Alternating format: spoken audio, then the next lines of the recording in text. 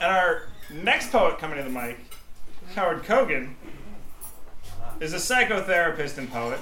His poems have appeared in Still Crazy, Occupoetry, Poetry Arc, Writer's Haven, Farming Magazine, Literary Gazette, Pathways, and Up the River. His book of poems, Indian Summer, was published in 2011. You get to see him live. Ladies and gentlemen, Howard Kogan.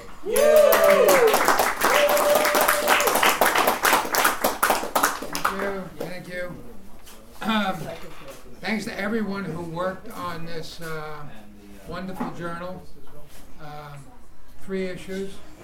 It's lasted longer than 90% of the journals already. So it's doing good. I'm going to read 2 poems. First, I'm going to read Heaven. Then I'll read the one that's in the journal.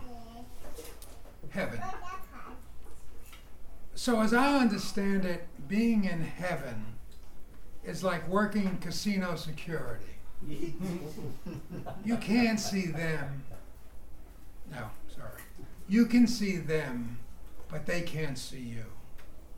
You watch loved ones living out their lives, shoplifting at Walmart, trying to date, having car trouble, arguing, aging, metastases blooming, unknown to anyone but you. You can see it all, resting on a cloud. This is your reward. You're in heaven.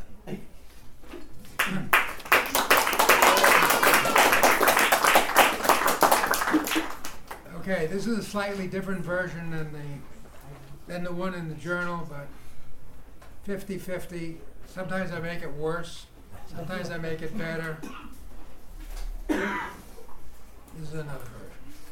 Advice to poets.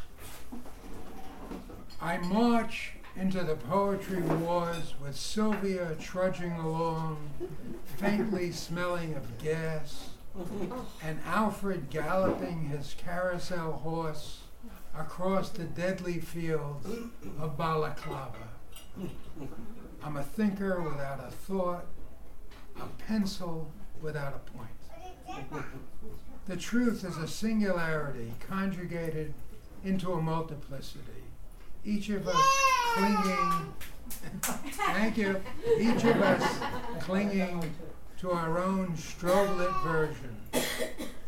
Or the truth is a magician holding a bouquet of flowers that becomes a dove that's put under a top hat.